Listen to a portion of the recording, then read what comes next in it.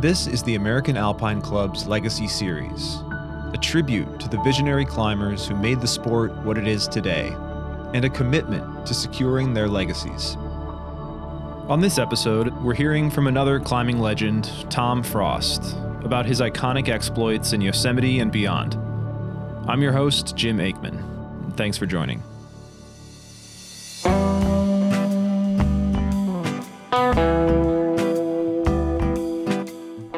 Okay, you guys, let's see what you've got. Do I need to identify myself or anything? Or? No, I think everybody knows who you are. Forget about that. Okay. You know, people ask me how I get started climbing. It's very simple. I fell in with a bad crowd.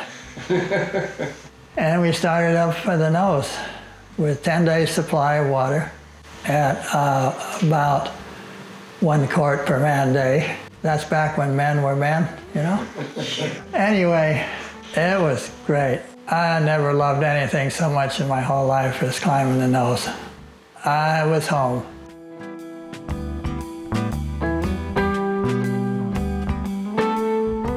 Tom Frost was an American climber most known for his time on the big walls of Yosemite Valley, with many historic first ascents in the area. Born on June 30th, 1936, Tom was a stalwart member of the Golden Age of American climbing in the 1950s and 60s. As a Yosemite pioneer, Tom climbed with all the heavy hitters of the West Coast scene: Royal Robbins, Yvon Chouinard, Chuck Pratt, Steve Roper, T.M. Herbert, just to name a few. He was also a world-class alpinist, with notable climbs from Alaska to the Himalayas. As a photographer, he left a visual record of key climbers and routes from his diverse experiences in the vertical world, producing authentic, emotional imagery that defined a generation. He helped to cement the ethics of climbing that would eventually open the door to the clean climbing revolution, and many of the mores that guide climbing culture to this day. He designed and engineered some of the most important climbing tools of his time that most of us take for granted now, and made the sport available to more and more people around the world. A devout Mormon, Tom cared deeply about his fellow humans and possessed an intimately spiritual connection to the natural world. Tom passed away in 2018. For those and many other reasons, Tom is the focus of today's Legacy Series episode, featuring an interview conducted by Legacy co-founder Jim McCarthy, along with Doug Robinson, both of whom you'll hear chuckling in the background from time to time. Let's get into it.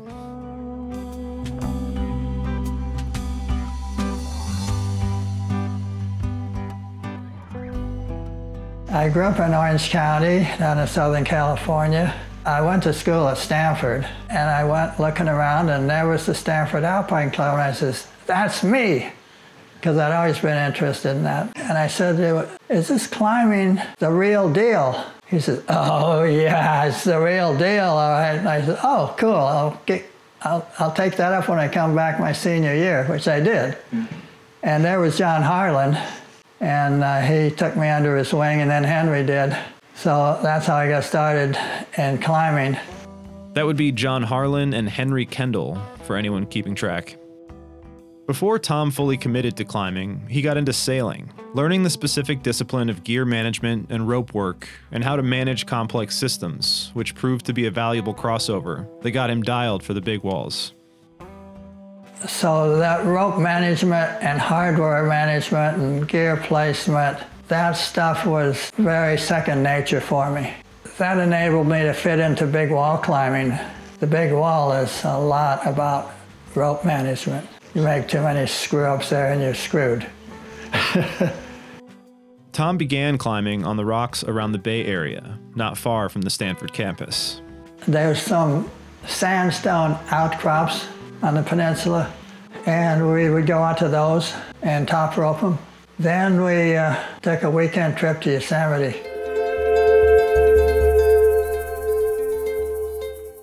I'll tell you, that was unbelievable. Well, you know what it's like going there. It's a horrifying experience. We were spared the view from the meadow driving in. Driving into Camp 4, it's pitch black, I had this old lousy K-Pock insulated sleeping bag freezing my butt off. waking up in the morning in Camp 4, looking up, and I said, "What's that?" "Oh, that's just Sentinel Rock." And I says, "Wow, ain't never seen anything so beautiful." Between his sailing background and an early aptitude for the style of movement, Tom was clearly predisposed to the climbing life and naturally gifted. All you realize is that, boy, I really enjoy doing this. You know, it was just like sailing. After Stanford, Tom headed south, back to his roots in Southern California, where he was still within easy striking distance of Yosemite Valley and the much closer area of Tahquitz. I was able to get a job at North American Aviation. And then I was doing I had finally found the Southern California group through the Sierra Club and then the rock climbing section, and then finally went out to Tahquitz for one of their weekends and got started, met those guys. Tahquitz proved to be a worthy training ground for the Sierra granite of Yosemite and an important meeting place for ambitious climbers of the time. But it would never compare to the Big Stone. I'd go up to Yosemite with these guys on the weekend. I'm looking around, I'm saying, gotta do photography. You know, this place is unreal. This is way off the scale. Tom is perhaps as well known as a climber as he is a photographer, capturing some of the most iconic moments and characters of the Golden Age, especially in Yosemite, in the same vein as folks like Glenn Denny and Galen Rowell. And so Dolt came and he said, "Tom," That's Bill Fuhrer, or Dolt, as they called him in the valley. he says, "you'll want to take this." And he hauls out his Leica camera. He says, "you want to take this up with you." And never were truer words spoken than that. And then Tom met his most transformational climbing partner, a man who needs no introduction, to this audience at least, the godfather of the Yosemite Golden Age and the innovator of a generational style of climbing ethics, much of which remain ingrained to this day. I'm going to Tahquitz, and then these guys, you know, fairly hardcore-ish guys, you know, Chouinard, Rick, Herbert, you know, they're not totally wimps. You know, every so often they'd mention the word royal. I didn't know what that meant, because I hadn't studied the history. I'm new, you know, I'm new on the block. And I says, this is really weird. They repeat this name with undue respect. It's not like them. And so then one day they said, one weekend they said, "Hey, Royal's coming in next weekend." And I said, "Wow." And that's when Royal was in the Army, stationed in Texas. And every once in a while they'd catch a flight, a military flight, out to LA, grab his mom's car, come out to wherever the guys were climbing, and spend the weekend with them, and then hitchhike back to Texas. A couple of weeks before that, we're up to a place called Mount Pacifico. And I says, "Oh, what's that?" And they said, "Oh, that's the Robbins Eliminate." Beautiful little, really super thin crack up a slightly overhanging wall. So I looked at that and I said, "Wow, that is the coolest little climb I've ever seen." And so I focused for 2 weeks, and I went home and I traversed around the side of our house, you know, on the windowsills and stuff. And, you know, I started eating a little bit less, and all I thought about was this climb, right? Anyway, when we got there, Royal is sitting on this stack of rocks right across from this little climb with a whole bunch of girls. I said, "Oh, great." And I got on this climb and I climbed it. And I walked back and Royal says, "Nice going." And then Royal made Tom an offer he just couldn't refuse. The crown jewel of Yosemite climbing, the most iconic line in the most iconic valley in the world, the nose of El Capitan. He had been planning to do second ascent of Harding's nose route. And he asked me if I'd like to join them. Me, not knowing any different, said yes. My assumption was he had asked all these other guys, and they were smart enough to say no. And I didn't find out till, 50 years later that he just liked my unique spirit, whatever that was. Went to Yosemite in the spring of 1960 to do the nose, and he said, "We're not ready." We climbed the Steck Salathé on Sentinel, made the second ascent of Half Dome, the standard route on Half Dome. Second ascents on Sentinel and Half Dome weren't exactly consolation prizes. In fact, they were extremely historic ascents in their own right. We said, hey, let's go for the top on the second day, because it took them 5 days, And so I was leading the zigzags and just putting every ounce of energy, not conserving anything, I was exhausted. We got up to zigzags at the end of the day and had to bivouac on, thank God, ledge. The worst place in the world. I was lucky. Yeah, I was lucky. I was the last one to get there, and I got the tail end of the ledge, which is the widest part. Right. And those poor guys, had to be sitting on this ledge that was this wide, dead vertical on this side and this side, with pitons in the crack to hold them in that kept popping out. Ooh. you know how a big slab does through the night. And I slept like a dog. But anyway, so that was great. And then we came back in the fall and we climbed the nose. Joe Fitchin was in high school with Royal. They were high school buddies and climbing buddies. So Joe was the first one to be invited to go on the climb. Next was Pratt. That's Chuck Pratt. Who was in the Bay Area, but Royal was well aware of him. And I was the fourth member. I had okay big wall skills. I was at home on the big walls. I loved bivouacking.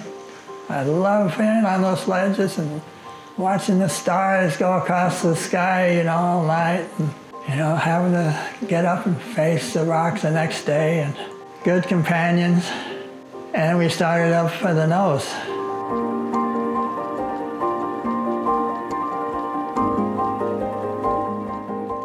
After about 5 days, we were way up the climb. We realized we could increase our water ration to 1.5 quarts per man day. Luxury accommodation. That was living then. And we climbed in 7 days, and you guys know that there's nothing in the world like stepping off the top of El Cap on the kind of flatter ground the first time. It's like stepping into heaven. It was such a big experience for me, being up there in that whole scene, that my feet didn't touch the ground for 2 years. That was it, Tom and Royal didn't stop with the nose. Next, they spotted what is probably the second most obvious line up El Cap on an even steeper section, the Salathé wall. So then, Royal goes, and we look and I say, hey, Royal, look at that overhang up there. There's a crack above it, the head wall. I said, wow, look at that. Royal goes, talks to Chuck in Camp 4, and Chuck says, yeah, I've been looking at that line for a while. And so we agreed to, start up immediately. That was sort of the climbing experience of a lifetime, being up there on the Salathé wall with those two guys. Back then you could look out over the San Joaquin Valley and you could see kind of the lights of San Jose, and stuff. The air was kind of clear and the world was out there, way out there, and we were here, and the world out there didn't know we were here. We're about the only ones in the valley that are climbers, and we're up here. Look at this place, feel what it feels like, this place. It took me 50 years to figure out why those experiences impacted me so much. It was actually because of that intimate partnering with Mother Nature that affected me so much, which was the same thing it had been with the sailing.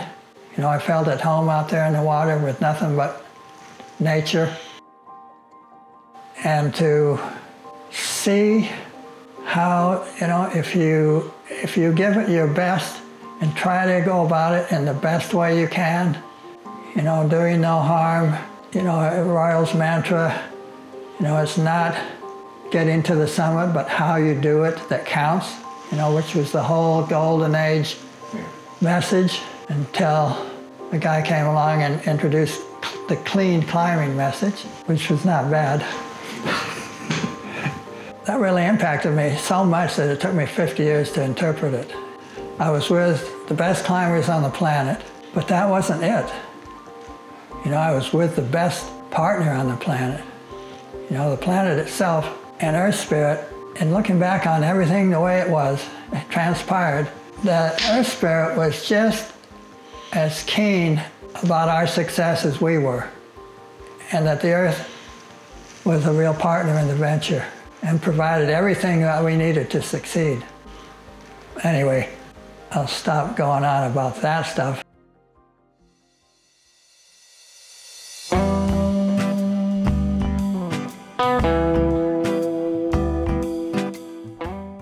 Talking about Tom Frost's climbing and the prolific partners he had in the Yosemite Valley is a sensible starting point in the discussion of his career. But beyond the big wall climbing and physical accomplishments, Tom left an L-cap-sized mark on the gear that made the Golden Age possible, innovating new and better tools to facilitate the upward mobility of American climbers. Of course, he wasn't alone, and it was thanks to the entrepreneurial spirit of another name which needs no introduction, and the subject of a previous episode in the Legacy podcast series, Yvon Chouinard. That was a partnership that really worked because he was, as you know, he's an idea man, and I had engineering skills which enabled me to turn his idea into a workable product, and to have the engineering drawings so that it could be, to make the tooling so it could be manufactured, which is why he brought me on board, because he was hand making everything and it was getting to be too popular. My success with Yvon, we really took off, because he knew how to do business and I knew how to design product. Perfect match. And Yvon had the right balance between function and business. Yvon is the one that taught me how to do small business. I'm not sure if I taught him anything at all, but Tom's collaboration with Chouinard gave us some of the most important tools that helped bring climbing into alignment with Royal Robbins' ethics and paved the way for the clean climbing era. The first thing I designed was a standard angle piton. After that, I designed the Lost Arrow piton, which really were the most important thing we ever did. That was the staple piton. It was beautifully functional, a nice little breakthrough. I really enjoyed those days, especially the early days at Chouinard. They were the best. The most fun job I ever had. Design pitons, and we'd go up to Yosemite and test them out. Basically, our quest was to try to design hardware that fit the Yosemite cracks. It was implementation of the whole Camp 4 philosophy of how you do it is what counts. I was having so much fun making pitons and stuff, and we were working together great that, I was fine with everything until it wasn't, and then it's time to leave. So that's the end of the story, and I'm just out here smiling. He's rich and I'm happy, so that's good enough. All right. And if I play my cards right, I'll get a nice jacket, free jacket from Patagonia. Through the back door, the main people don't know about it. Cutting room floor. Boy.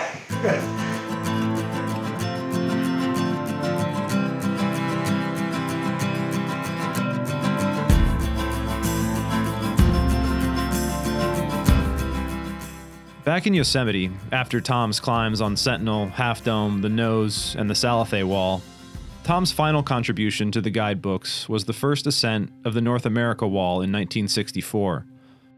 After that, his life took a left turn, away from the sweeping walls of Yosemite, where he would never complete another historic climb, and into the realm of faith, becoming a devout Mormon and committing himself to a more spiritual path. When we got through with the North America Wall in 1964, that was another great experience. And I just soaked it in. I stayed in the valley for, everybody left. Royal left, everybody left. I was the only climber in camp for a week after everybody left. Finally, I said, okay, I gotta face the music. Packed all my stuff up, started walking, hitchhiked all the way to the far end of the tunnel and said, I'm not walking any farther. I said, I'm gonna hitchhike here or die. Finally caught rides back home. But I had known that when I got home from that trip that I was gonna investigate the church because Doreen kept saying no. Doreen was Tom's soon-to-be wife, a member of the Mormon Church. No, you're no good. No, that's not going to work. And so I says, this gal is really tough. You know, she is tough. I know that when I go back, I'm going to have to investigate the church. So I was savoring the valley as long as I could. Because I knew that was my last big wall climb ever. Because once when you go back into society, whatever that is, that stuff is way too committing to ever do again. Tom could have made a life, even a career, out of exploiting the status he'd achieved as a Yosemite icon. Instead, setting up a quiet life in the small town of Oakdale, California, not far, in fact, from Yosemite, with his wife Doreen. That was until a special invitation came over his transom, an invite from one of the most successful expedition leaders of his time, Chris Bonington. It was another offer he simply couldn't pass up. The next thing that happened was the British, you know, the trouble causes of the planet. Bonington starts writing me these letters, invited me to go to Annapurna, 1970. So Annapurna South Face Expedition. Annapurna is an 8,000-meter peak in Nepal, one of the highest mountains in the world and one that had yet to be climbed by an American team. It is also one of the most deadly mountains, with a 32% fatality rate and considerable avalanche hazard. Their objective was the unclimbed 11,000-foot south face. They would be the first to attempt the route, and more importantly, one of the first expeditions to take a deliberately difficult route up an 8,000-meter peak. Bonington chose Tom for his considerable big wall experience, as well as his secret Himalayan experience with the CIA, installing a nuclear-powered listening device for monitoring Chinese missiles. But much of that remains classified and outside the scope of this podcast. I didn't want any part of it. I was trying to be a good Mormon and learn how to do church stuff. That was hard. Talk about a hard job. Yeah. And then that other trouble causer, Dougal Haston, calls up on the phone. He says, I'm in Yosemite. Come up here, I want to show you something. I says, oh, okay. Yosemite I'm willing to do. And he had the little 3x5 photograph, you know, of the south face of Annapurna. The only picture they had of the whole thing. And so I changed my mind and said, okay. I go to Annapurna. I get immersed in this gang of ragamuffin ruffians, real ruffians. You know, I'm very slow to pick, you know, to get the drift of things. But to me, it was another fun climb, you know. Hey, we're here to have fun. It's just another big wall, a little snow and altitude. Looks great. It took me 3/4 of the way through, maybe longer, to realize that these were professional climbers that were there for one purpose only, to further their careers and to get the TV time and to get the successful ascent of the mountain. That was a revelation to me. You know, that was before, you know, the sponsorship was big over here. And we had the ITN crew there, you know, and every time we come down off the mountain, they'd interview us, you know, and they were sending back every week, they were sending back TV coverage. You know, the climb was live, way back before satellite TV and all that stuff. It was something. And so I'm up there with these professional climbers. I'm saying, hey guys, loosen up, you know, this is great. And so that it's getting a little dicey, right? We're getting a little late into the trip. We got stuck on the ice ridge, which took forever to climb.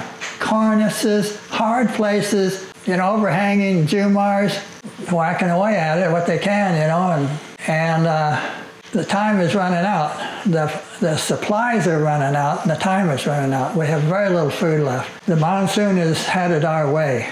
Bonington is not going to let the expedition go. And so he hatches his plan. The trip became plagued by expedition politics.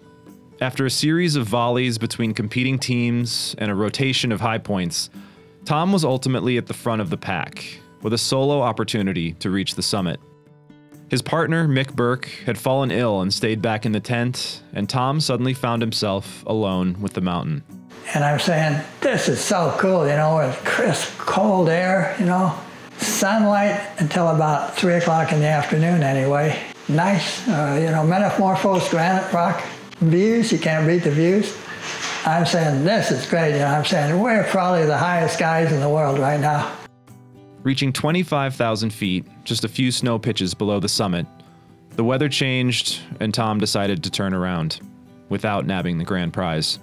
But for him, like his cohort from Yosemite Valley, this expedition and all others wasn't about the destination. It was about the journey. I'm saying, oh boy, this is a sobering moment of reality. And so I'm sitting around taking a few pictures, and I can't hardly even take pictures, it's so cold. Looking around and resting and looking around and resting and looking up. And I realize I can see the summit, and it's all a snow slog to the summit. It's about 45 degrees maybe. I don't know. It's easy. If it was ankle deep, it would have been easy. I would have gone for it. But it was deep snow. And I knew from experience that I don't have the power and the endurance to do that kind of stuff. So I finally just decided, okay, enjoy myself here for a while. This is a great place. This is pretty cool. This is higher than most. I'm saying, and so I go down, and I don't actually have a second thought about it, to be honest with you. After forging much of the hardest climbing on the mountain with his partner Mick, Tom left Nepal without the notch in his belt. Had he reached the top, he would have been recognized as the preeminent alpine climber in America at the time, and the climb would remain a celebrated chapter in American lore. Instead, after Tom's attempt, other members of the crew, not Americans, jumped ahead and made a successful climb on May 27, 1970. It would be 8 more years before another team of Americans, this time all women, led by Arlene Bloom, would reach the top of Annapurna, not by the South Face, as chronicled in the Legacy series film Annapurna 78.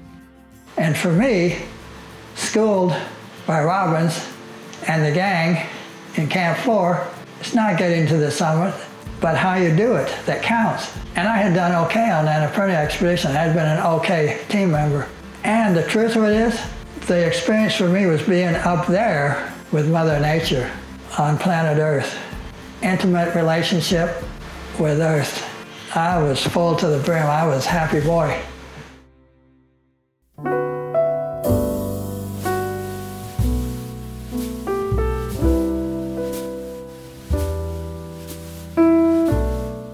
Tom's climbing didn't end after Annapurna. In fact, it was merely the beginning of his impressive alpine climbing career. Expeditions to the Ruth Gorge of Alaska, Ama de Blanc in the Himalayas in 1979, a new route on Contega with Jeff Lowe in 1986, and through it all, his connection to Mother Earth and his climbing partners never wavered. He was a true blue icon of American climbing, the likes of which we may not see again anytime soon. He's missed by his friends and family, but leaves behind a climbing culture that he touched forever.